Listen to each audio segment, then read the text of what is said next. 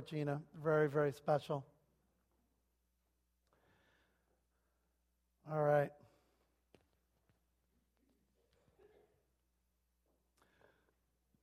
Well, this morning I wanted to get started by asking you all a question. It's a question I'm going to be repeating a few times this morning, so you're going to have a lot of time to think about it. But have you ever been in a place where you were in the minority? Last fall, I got invited to a conference at a friend's church. He really wanted me to go. I wasn't kind of wanting to go, but he wanted me to go so bad I went. And I went. And it might have been like some of you might have felt this morning, because it was an environment I wasn't used to. And it seemed like everyone was into what was going on, but whatever they were experiencing wasn't happening to me. And as people were having all these experiences around me, and I just sat in the back room going, okay, God, what about me? And nothing's happening, and I wasn't going to fake anything, so I was like, well, nothing's happening. And increasingly, I felt more and more uncomfortable in that place, and then I started feeling like, man, I don't even belong here. That's what happens when you're in the minority in a place, right? And I kind of just slunk away, and eventually I just left. Have you ever been in a place where you were in the minority? 33 years ago, when I was dating Diane, 1986, young man working at Liberty Mutual, and I was living in New Hampshire. She was living in Connecticut, and first time I came down to visit her, got out of work in my suit. Back then we wore suit and ties to work, right? And I got in my car and I drove down. Now I had to get to her house. This is, of course, a long time ago, so there's no GPSs, there's no internet, so there's no MapQuest even, right? So I had to use this thing called a map. We can show it to some of you, okay?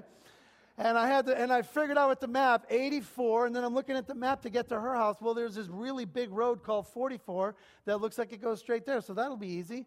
So I go 84, I get to Hartford, I get on 44, I'm in downtown Hartford, which I thought was cool, and all these corporate buildings, I feel comfortable. And then I cross over this intersection, and I find that, Andre, you're not in New Hampshire anymore. Because New Hampshire is 98% white and mostly rural. And all of a sudden, I found myself in a place that was very different than I was used to. And I came to a light, and it turned red. And I stopped, and I looked around, and I made eye contact with some young men who were looking at me, and I was feeling very much, I don't belong in this place. And I started feeling fearful. And out of that fear, what I did is I locked my doors. And then I looked straight ahead, and I was like, turn green, turn green, turn green. And this fear was just building in me, and I had to get out of there. And finally, I crossed over into West Hartford, and the fear went away. Ever been in a place where you've been in the minority? Some of you maybe aren't connecting to this question. Some of you are very much connecting to it. Those of you who aren't, just ask a traditional worshiper who sees band equipment and casual dress and says, whatever happened to my church? Just ask the woman who once again feels that her opinion is unvalued and unheard. Just ask the elderly person who feels invisible in a wired digital world that they don't understand. Or just ask the young black men I made eye contact with in 1986 on Albany Avenue as they watched me lock my doors in their presence. Have you ever been in a place where you're in the minority? It's a terrible feeling. You feel that you don't belong. You feel that your view is not important. You feel dismissed and devalued. It's a terrible place. So what I'd like to do is I'd like to ask us for a moment here, if we would please just turn to the person next to you. And I want you to just take a moment to share a time when you felt in the minority, in whatever way it might have been. A time when you felt that your views weren't being represented or you weren't being taken seriously enough. Just turn to the person next to you and share that with one another, if you would. Thank you. And we'll be back in a few moments.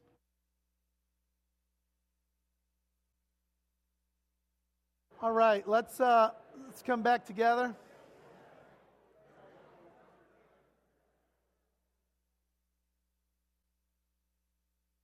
We are just coming out as Leroy said in the worship time, 40 days of prayer and fasting. And then we had a sacred assembly. We had an entire morning where we as a church came together and repented and sought the Lord. What we're doing is we call this thing alignment. We've been trying to align ourselves with God and with each other. And as we're aligning, the thought was that once we aligned with God and each other, God will give us our assignment, what He wants us to do. And it's all around this vision statement that God had placed in my heart that I asked us to pray into, which was this. We want to see God, say it with me. We want to see God use us with others to create pockets of shalom as foretastes of the return of the King and the reconciliation of heaven and earth. There's a lot there. God gave me that vision when I was at a prayer meeting at Wellspring Church and we sang Build My Life, which we sang this morning. It was in the middle of singing that song that God just plopped this in my head. It was a culmination of years of waiting on God, would you show us? But it was clear, He said, I want you to walk, you need to be aligned first before you begin to understand what even that big, huge vision means. That's a big vision. Reconciliation of everything, that's pretty big. What does that mean for us practically? What are we supposed to actually do? Most of us are doers. We want to get to that assignment part, right? But God is calling us into this alignment because there's power in agreement. When you agree with a lie, it will destroy your life. When you agree with the truth, it will set you free. There is power in agreement. But what does agreement mean? Does it mean we believe the exact same things? Do we do the same things? That's the question. How do we know when we're aligned? Will we ever be? We won't be perfectly aligned until Christ comes back, right? However, we're called to understand that we are one body. We are one body. We need to understand that oneness. Just like a marriage will never be fully one, but that's the calling of marriage, right? You are one. The two are one. And so we want to continue to build in and sow into this oneness because there's so much power. The more oneness, the more alignment, the more power that comes with it. There's power in agreement. So I felt like the Lord put it on my heart. Instead of continuing with the Gospel of Mark sermon series, I'm going to go back to it. But I felt, actually someone suggested, I prayed about it, I felt like it was from the Lord. So for this week and next week, I'm going to do something a little different. We're going to look at 2 chapters in 1 Corinthians that talk about this idea of the body being one and then walking in a way that has tremendous transforming power because that's what we want to see. So I'm going to today look at 1 Corinthians 12, and you can go ahead and turn there. If you're using the black Bibles that are underneath the chairs in front of you, it's page number 799. 799, if you want to turn there. 1 Corinthians chapter 12. Now, there's a lot of scripture. I'm not going to go verse by verse and exegete it like I normally will. I'll go back to that when we go to Mark. God has a different purpose this morning. We're going to read through it. I'm going to give you some high points and show you how the chapter fits together logically. But then the more important thing is getting to the applicational points of what does it mean for us to be one body? What does it look like to be truly aligned with each other? And what do we need to do in order for that to be the case? Because what we want to see is shalom. Shalom is when things are whole, like Leroy said in worship. It's when things are whole. When there's no fissures, there's no divisions. It's whole. It's a beautiful thing when things are whole. And in order for that shalom to happen, we have to walk in the Spirit of Christ. And in Philippians 2, you see the Spirit of Christ. And then Paul summarizes the essential attitude that comes with a shalom environment, which is everyone looks out for their own interests, but not those of Jesus Christ. That's the difference. In the world, there's all sorts of great organizations doing great stuff. But when you're of Jesus Christ, of His stock, you naturally, sacrificially look to the interests of others. And we are called to walk in the Spirit of Christ. But when we walk in the spirit of the flesh and in our own self, we inevitably only go so far when it comes to others' interests. If we're going to go the full way, the way Christ did, even laying down His life for each other, that's a whole different kind of community than people are used to seeing. Because everyone looks out for themselves at the end of the day, even those in the church. So what does it look like when you have a body of people who are actually we're all looking out for each other's interests. What would that look like? That would be a pocket of shalom. That's what we want. And I would call that place uncommon ground. That is uncommon ground because you don't see that. Everyone looks out for their own interests. You're talking about a place where people look for others' interests ahead of their own to the point of death? Whoa, that's uncommon ground. That's a place where the strong, instead of crushing the weak, they lift up the weak. That's a place where the majority, instead of ignoring the minority, they honor the minority among them. Instead of rolling their eyes when the minority complain about this or complain about that, they say, let me feel your pain. Because you look out for the interests of others. Whichever minority we're talking about, whether it's spiritual or ethnic or economic or whatever, gender, whatever it is. Mutual concern and interest for one another. That's an uncommon place. Do you see that in the news every night? Mutual concern for each other, putting others' interests. Is that what you see in the news? No, this is uncommon ground, isn't it? And we are no better than anyone else out there, friends. The church, by and large, is indistinguishable from the world. And that is not what our calling is. So what does this all look like? So 1 Corinthians 12 gives us why should we be concerned about being this oneness? Because we are one, whether we know it or not. And so live in sync with the reality that we are one. And that's what 1 Corinthians 12 says. So let's look at 1 Corinthians 12. Again, I'm going to look at it in a very high level, but follow along with me.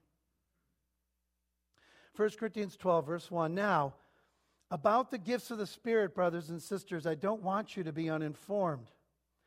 You know that when you were pagans, somehow or other you were influenced and led astray to mute idols. Therefore, I want you to know that no one who's speaking by the Spirit of God says, Jesus be cursed, and no one can say, Jesus is Lord, except by the Holy Spirit. Okay, before we go any further, let me tell you a little bit about what's going on. Why is he talking about spiritual gifts? What are spiritual gifts? This letter was written by the Apostle Paul in the first century. He was the leading proponent of Christianity. And he went to the Gentile or to non-Jewish places to tell them about Jesus. And when he got there, he found very unusual things. They were doing all sorts of worship of these stone idols that couldn't say anything. And yet they were bowing down to these things, and they would have all these crazy practices, sexual practices. And then ecstatic speech was part of this. Oh, that was very much a part of what was going on in Corinth. So then these people hear about Jesus, and they say yes to Jesus. But they remember some of their religious experiences. And what was happening was they were bringing some of that into and mixing it with what they were learning about Jesus and the Holy Spirit. So Paul writes the book of 1 Corinthians because the Corinthian church is going off the rails in lots of different areas. There is sexual immorality that's not even being checked. Not okay. There are rivalries between different leaders and factions rising up. This guy should be leading us. He should be leading us. He should be... Not okay. And then there is chaotic worship. No one's in agreement. And everyone's doing their own thing in worship. And it's a total mess. So he writes this letter. Now in chapter 12, he's addressing what I was just talking about. They were taking some of their religious practices and mixing them into Christianity. Because when they came to faith in Christ, they were told that when you accept Christ, the Spirit of God comes into you. And you now have the Spirit of Holy God. And once he's inside of you, he then animates you. He works in you. And that sounded similar to what they used to experience in their pagan religions when they would have these ecstatic experiences. So what was happening was there were people in the church who were saying a real experience is when you have all of this experience, and all this ecstatic speech, and they wanted to see the miraculous and the supernatural, and they were elevating those gifts above all the other gifts in the church. And some people who weren't having that experiences felt less than those who were. And so he's speaking against that. So he's saying, listen, you were influenced. That word there literally means to be emotionally led by these mute idols. But the living God is one who's not going to lead you to say, Jesus be cursed. In the way they're living in the church, they're living in such a way that's essentially cursing the name of Jesus because he's not representing Jesus accurately. No. And they're saying a true religious experience is not in the experience itself. It's in the fruit of the experience. If the fruit of the experience is such that you're cursing the name of Jesus in the way you're living and talking to each other, which is what they're doing in Corinth, it's not a true religious experience. I don't care how ecstatic it is and how miraculous it appears. Look for the fruit. What is a true religious experience? When someone says Jesus is Lord, when there's commitment. In the first century, to say Jesus is Lord, you're putting your life on the line, because only Emperor Caesar is Lord, Kyrios, in the first century. To say anyone else is Lord, you are going to have your head chopped off. So to say Jesus is Lord means there's full commitment, and I'm not in it for my great experience. I'm in it out of commitment to Christ to death. What's the fruit of your religious experience, Corinthians? I don't see good fruit, Corinth. What spirit are you following? That's what he's basically challenging them in the first 3 verses. So the first point I want to make here is that a true religious experience, not every spiritual experience is of God. Look for the fruit that comes from it. Is it godly fruit? Or is it just fruit that feeds the flesh? So having said that, well, now what about these spiritual? Should we avoid these spiritual? No. But let's talk about what they should be, and not just the miraculous stuff that you're clamoring for. It's much broader than that. Verse 4. There are different kinds of gifts, but the same Spirit distributes them. There are different kinds of service, but the same Lord. There are different kinds of working, but in all of them and in everyone, it is the same God at work. What do you see in those 3 verses? Same, right? Also, who's at work in these verses? God. And Spirit, Lord, God, otherwise known as the Trinity. The Holy Spirit, Lord Jesus, God the Father. The Holy Spirit gives gifts. Jesus then takes that gift and gives you a service and a way for you to take that gift and serve Him. And there's all sorts of different ways, all kinds of different gifts, all kinds of different ways to use those gifts. And then the Father is the one who works it. He's the one who animates the work and causes it to actually be effective. Without the Father blessing it, nothing would happen. So these 3 things work into each other. But what we're seeing is that God Himself is a being who is one and yet 3. He's 3 in 1. He's a being who's in community. So God Himself is one body working in diversity. And all the gifts are of God. Same. They're all of God. None is more important than any other. So verse 7, now to each one the manifestation of the Spirit is given for the common good. Manifestation is a really important word there. Take a look at what it means.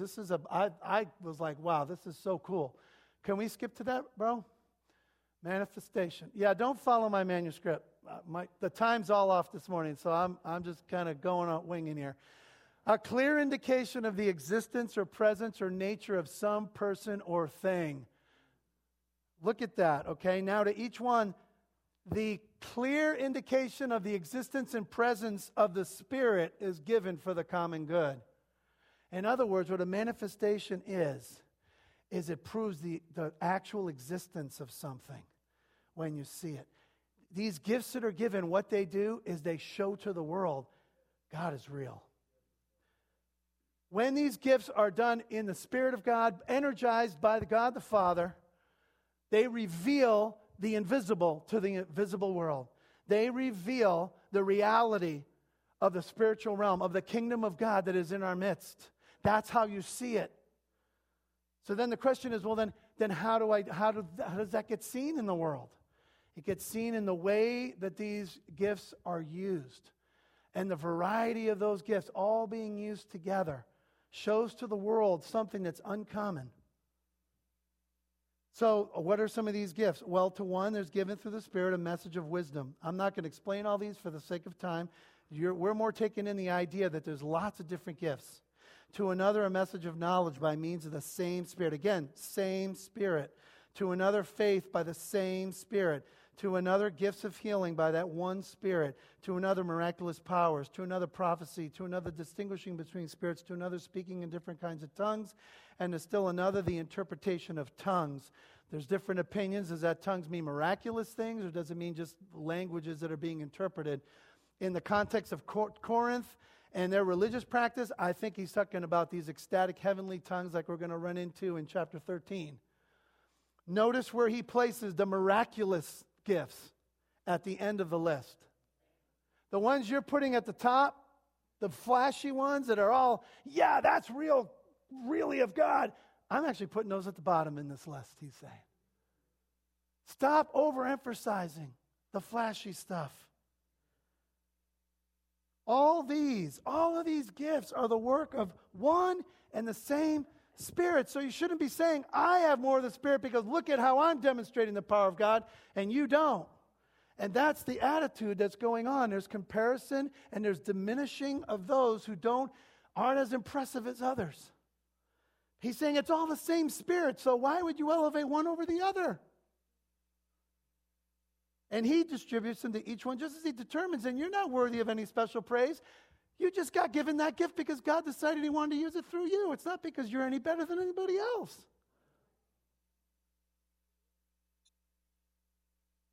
So in all this, what we see is just like in the Trinity, what the body of Christ is a unity that's in diversity. Second point, there is unity yet diversity in real spiritual experiences. In other words, what we're seeing here is if we all dressed the same, thought the same, did the exact same ministries, if we all did the exact same thing, it wouldn't be real. What's truly of God is when we bless and recognize all the different giftings and release those giftings to work together, all together, in all of their diversity, and actually, yes, celebrating their diversity. I know the culture uses that, but biblically, that's a biblical idea. To celebrate how God has uniquely made each person, and conformity is not what unity is about. Conformity is about appreciating the differences and watching how even in our differences we can still move in the same direction. Let me give you an example of this. I want you to listen to something that I think all of you have heard at some point, but I just want you to listen to this. It's about 30 seconds long, and then we'll talk about this particular noise that you're about to hear and what it means.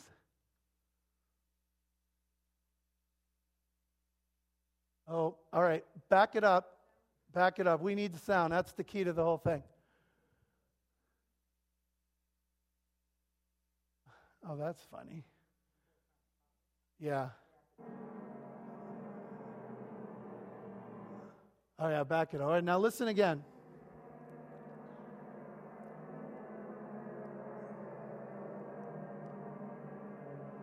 Are you enjoying that?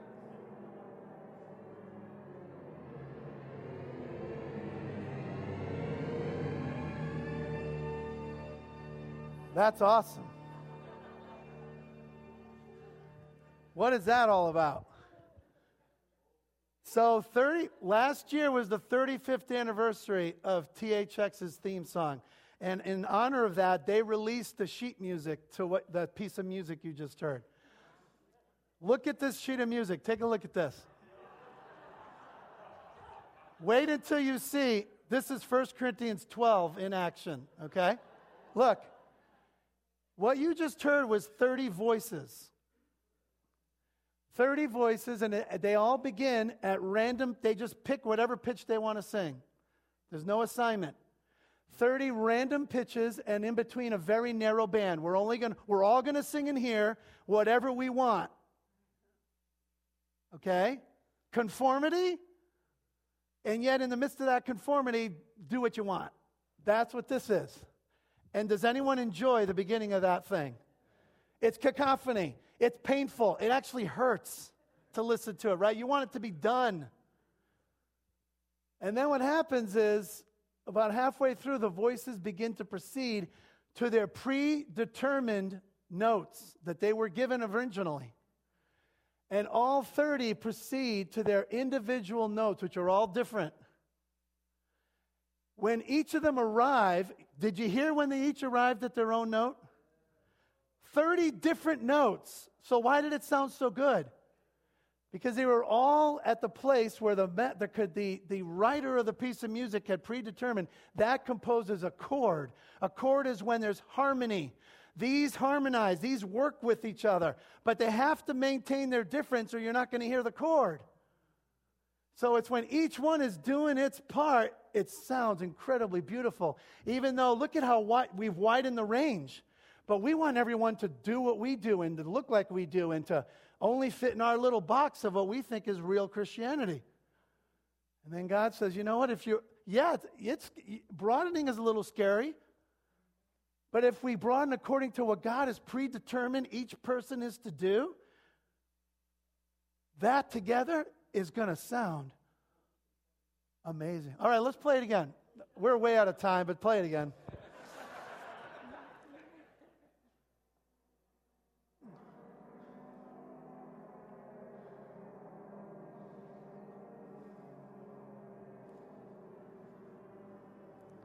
Starting to move.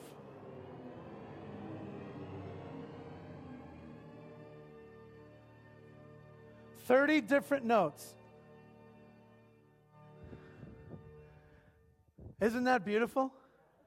That's what the church is supposed to be. This is what Paul is trying to tell us. He uses a different imagery because he didn't have movies. He uses the body. And for the sake of time, I'm just going to read through it and then make a summary comment. I think you'll get it as I go, okay? Verse 12. Just as the body, though one, has many parts, right? All of us, we all have many parts, but all its parts form one body, so it is with Christ. We were all baptized by one Spirit to form one body, whether Jews or Gentiles, slave or free. That's a radical statement. And we were all given the one Spirit to drink. We all have the same Spirit, guys, even in our differences.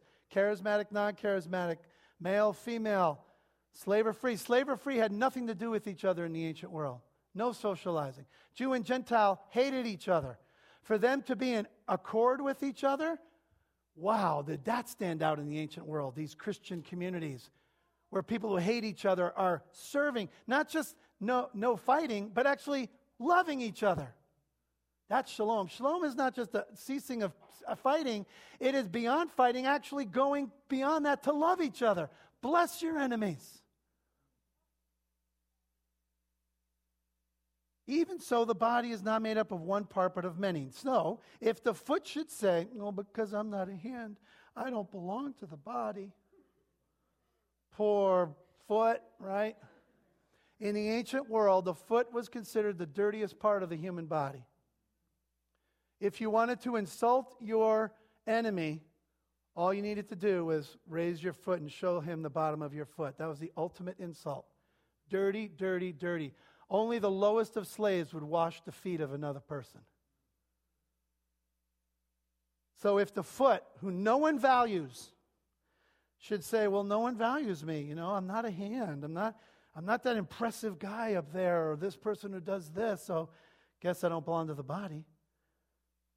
It wouldn't for that reason stop being part of the body. Even though it feels bad for itself, it's still part of the body, right? It doesn't matter if you feel that way. You're still part of the body.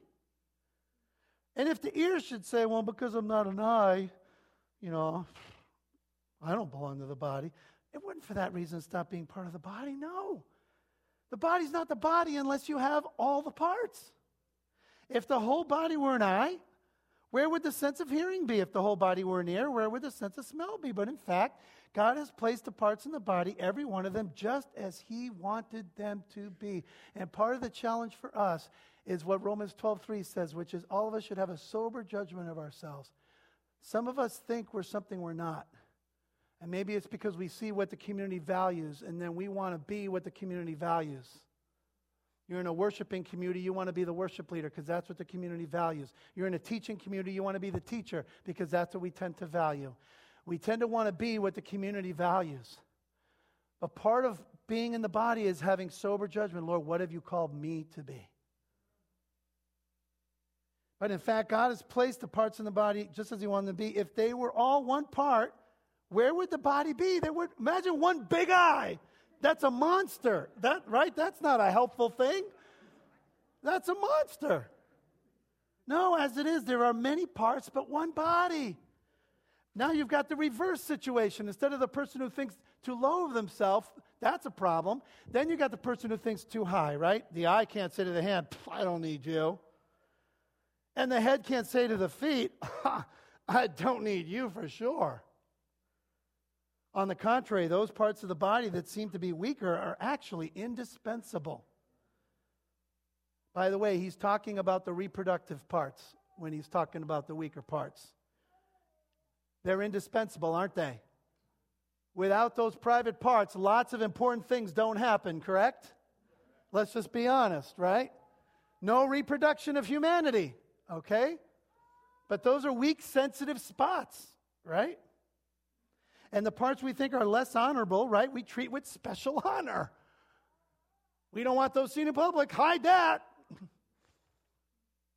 No, the parts that are unpresentable are treated with special modesty, while our presentable parts, they need no special treatment. I get my hands dirty, don't even think about it. But God has put the body together, giving greater honor. He's actually giving greater honor to the weaker parts. That should tell us a lot about his idea of what the church should look like. Is it possible that if this is right, is it true that what God is saying is, I want you to do what Jesus did? What did Jesus do? He made himself everything. No? Is that what the scripture says? He made himself what? Nothing. Boy, have we missed this. The body of Christ is a place where instead of the weak and marginalized are ignored and forgotten and hidden away because they embarrass us, they're actually elevated. And they're actually listened to, and they're actually shown greater honor. We take special care of the weak and the marginalized. Special care. That's why, what's true religion? To have a great worship service? What's true religion? To take care of what? The weakest among us. The widows and the orphans. Far from being burdens, they're the parts that are supposed to be given greater honor. Are we living to this? What do we honor? When I go to a conference about the church, what do I see lifted up? How to make yourself huge. How to have the greatest teaching worship ever. The flashy stuff. We do the same thing the Corinthians did. But God has put the body together, giving greater honor to the parts that lacked it, so that there should be no division in the body. We did a really weird devotional in the 40 days, day 2. I don't know how many of you guys caught it. Trying to explain what shalom is. I had you read Joshua chapter 8. I don't know if you remember it, but what it was is they were building an altar in Gilgal to remember what the Lord had done in the great victory of Jericho and Ai. And God said, I want you to use stone, but not just any stone. I want you to use what kind of stone? Shalom is the word in the Hebrew. Shalom stone. What the heck is shalom stone? It was a stone that had no crack or division in it. It's what Leroy talked about in the worship. It's a solid stone that's not going to crack when you put weight on it. That's what he's saying here. God has created the body in such a way that there's no weak spot in it. That's only possible if we show special attention to the weak. And so we are to pursue wholeness in the body. That means looking for people who are the weak and the marginalized and saying, how can we serve you? How can we bring out all the God colors that God's placed in you? Instead of, oh yeah, we got to take care of that, don't we? That's a problem. So that no division, but that its parts should show equal concern for each other. If every part is part of me, then every part matters. My toe gets stubbed, my head feels it. Right? So I'm concerned for my foot as much as my head. And so what does it look like when a church is walking as one body? Verse 26, if one part suffers, every part suffers with it. And if one part is honored, every part rejoices with it. Oh, wow. What an ideal that is. That's called empathy. And one of the things that grieves my heart, and it's because I see it in myself, okay? So I'm not pointing fingers, I'm pointing here just as much. But when I bring up a minority's position, and what I get in, whether it's men saying it's all about women, or women saying it's all about men, or whether it's charismatic, when are we going to be in the Spirit, or the traditional saying, why are we going to excess, or whatever it might be. When I hear the different opinions, when I try to say what the other person is saying, what I'll often get is eye rolling, and oh man, not that again. And instead of saying, help me understand why my brother and sister feels this way, I instead get exasperated. Father, forgive me. forgive us. If one part suffers, it doesn't say legitimate suffering. If one part is suffering in any way, we suffer with it. We don't roll our eyes. Father, forgive us. This has been done in our midst, and I have done it. When are they going to finally get on? When are they just going to? Oh, God, forgive us for this. This is such a slap in your face. And this applies to the regional church too. If one part is honored, one part rejoices with it. When I hear churches are exploding, my first gut reaction is, jealousy. Why not us? Just being honest with you, okay? Do I really rejoice when I hear that my competitor's business has taken off? For those of you who are business owners, is there even a little bit in you going, what about me? Think about how radical this is if one part is honored saying, yes, I'm so happy. That's awesome. Wow, does that talk about uncommon ground? Cheering on your competitor in the business world or your fellow churches. And that's a discipline. It takes walking with God to stay in that place. It's uncommon ground. And then he summarizes all this. Now you are the body of Christ. That's what you are. This is a statement of fact. He's not saying you're becoming the body of Christ. You're gradually moving towards unity. You are the body of Christ. We're all part of it. We already have oneness in the sense of our standing before God. We are one church. And each one of you is a part of it. And God is placed in the church, and then he gives another list.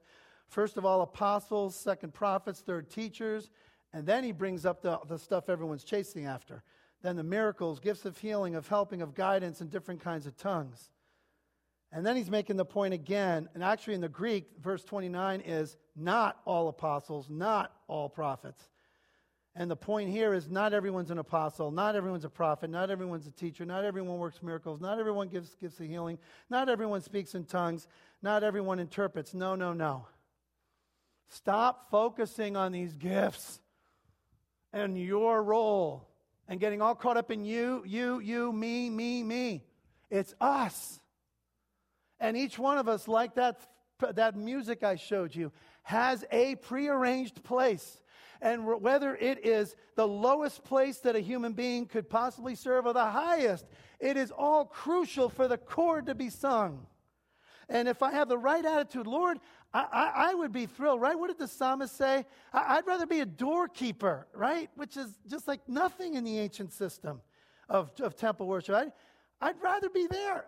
I mean, I'm willing to do anything. Anything I do is for Christ is an incredible privilege. Desire the greater gifts, the gifts that build up the body instead of build up your ego. And I'll show you the most excellent way, and that'll be next week, looking at the gifts of love. The way we walk in these gifts is in love. What does that mean? We'll look at that next week. So the vision here is that we can't create a pocket of shalom until we are a pocket of shalom. And there is good unity here, but it can go a lot deeper than it is. There's concern for one another, but it can go a lot deeper than it is. There's people using their gifts, but that can go a lot deeper than it is. And all of that will bring a greater chord that the world's going to say, wow, that is uncommon. So let me get, my third point is real spiritual experiences require full participation of diverse parts. Every part is needed if God's going to do something real here. It can't just be one or two people. It's all of us together playing the part God's given us and being thankful I have any part. That's when God's going to break through. So applicational. Let me just say these off quickly. We are one body. We need to abolish independent living. That is an American cancer on the church. The Scripture knows nothing of independent living. Nothing. You can't show me a verse on it. We are one body. We are connected. Your pain's my pain. By the way, men, we struggle in this area, and we're going to be sending out a survey this week. And it's a 2-question survey. It's going to take you 20 seconds, okay? I'm not asking much time. But it's finding out how connected are you to other men. And if you're not and you want to be, our commitment to you is we're going to help you make that connection. Because we need to get connected to each other. The women do it naturally, but the men struggle there. So number 2, we're uniquely gifted, all of us. Avoid comparison. Look, Brett's standing in the back. You all know Brett. He's a gifted evangelist. Not all of us are called to be evangelists. That's a gift God gives to some people. Okay? If you say, well, I'm not like Brett, God can't use me because I don't walk up to total strangers and share the gospel with them like Brett does. You're missing it. God's gifted you in a different way, and He can reveal Himself and manifest the reality of His life in you through your gift. In whatever unique way God's gifted you, don't compare yourself. And just to say, Brett's going to be, because that's his gift, he's passionate to help you see that you don't have to have the gift of evangelism to be used by God. But all of us have the privilege of revealing and manifesting the reality of God in our midst. So he's going to be teaching a class starting 2 weeks from today, April 7th. During this service, if you want to go and find out how can God use me, ordinary me, the way I am, without having to be Brett or Billy Graham, just ordinary me, to somehow help people see the reality of God. Encourage you to be part of that class. Third thing, we're equally necessary. We need to learn to appreciate every single part. In those areas that we differ, we need to listen to the other person and say, how does that compliment me instead of how does that challenge me, make me uncomfortable? I don't want that. We need to appreciate what each person brings and realize we're all necessary for the full functioning of the body. And then finally, we're interdependent in Christ. We need to attend to one another. We need to attend. We need to suffer with those who suffer. This is what I pray for empathy. And I'm going to end with just 2 stories. Number 1, I got a call on Friday that just really was very difficult. It was someone who told me, Andre, I've been gone from Winterberry 2.5 years, and no one's called me, including you. And then they said, I served for years and years and years, and I happened to notice when I dropped off the serving team I was on, that was the last time I ever heard from anyone at Winterberry. And she said, and what it made me feel like is, if you're not useful, we don't care about you. All I could do is say, I profusely forgive me. I am so sorry. We should have clearly reached out to you. You're part of our body. Please forgive me. And she did graciously. But I can't pastor 400 plus people, guys. We need to work together here. And that's why we have life groups. That's why we have small groups. That's why we have men's groups, women's groups. That's why ministry teams. But when people aren't part of those, we need to reach out to them and say, you matter to me, even when you're maybe not functionally doing a lot here. You still are part of this body and you matter. So forgive us, Lord, when we overlook people that way. Make them feel like we only care about them for what they give us. On the good side, and I'll end with this. Last week, a woman came in our office, and she was just crying. She said, I didn't know where else to turn. I'm so overwhelmed. And so Anne-Marie and I sat down with her, and she just poured out her heart. Oh, this poor woman. It was just, I won't go into the details. Just trust me. Wow. Her burdens were huge. And so we said, well, let's see if we can take care of some of these. And one of them is just help with laundry. And so we had an idea. And the next day, I went over to the ladies' Bible study. And I shared with them this woman and her need for help with the housework and laundry. And before I could even finish, bing, bing, bing, bing, bing. Yes, yes, yes.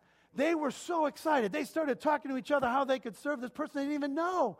All they know is someone in their church had a need and they could fill it, and they were excited to do it. I literally started crying standing there with them because it was so beautiful. And by God's grace, there's been a lot of that at Winterberry over the years. Praise be to God. But let's fan that in the flame. Let's see even more of that. So ultimately where we are is, I'm so glad you did the altar call earlier on because I was led to do it, but knowing me, there would have been time for it. So I'm glad you did that. But Leroy called you up here tonight to say, can we just not, we're so afraid to move beyond what we know. We're so afraid. God is calling us in this vision to be shalom, to walk in shalom, to walk with Him. And He's going to take us in places that maybe we've never been before. We got to be open to that. Because life is there. Freedom is there. And that's where shalom is. On common ground. Following Him to a place where we love each other and we serve each other and we honor each other in our differences instead of getting frustrated with each other in our differences. May that be the case. Father, would you make that true here at Winterberry? Make us a place, Lord, that honors each other. Lord, instead of getting frustrated. And Father, thank you. There are many pockets where people are honoring each other, and we thank you for that. That's your work, already working in Winterberry, but we want to go even deeper, Lord. Help us to go into all that you have for us. Help us to walk in shalom according to the power of your Spirit, working uniquely through every single one of us. Thank you for this body. Beautiful people here, Lord. Bring them to the fullness that you want for every one of them and for us as a body. We pray this in Jesus' name. Amen. If you want prayer, we'd love to pray for you. I'd love to speak with you too. Let's walk in shalom in the power of the Spirit of God.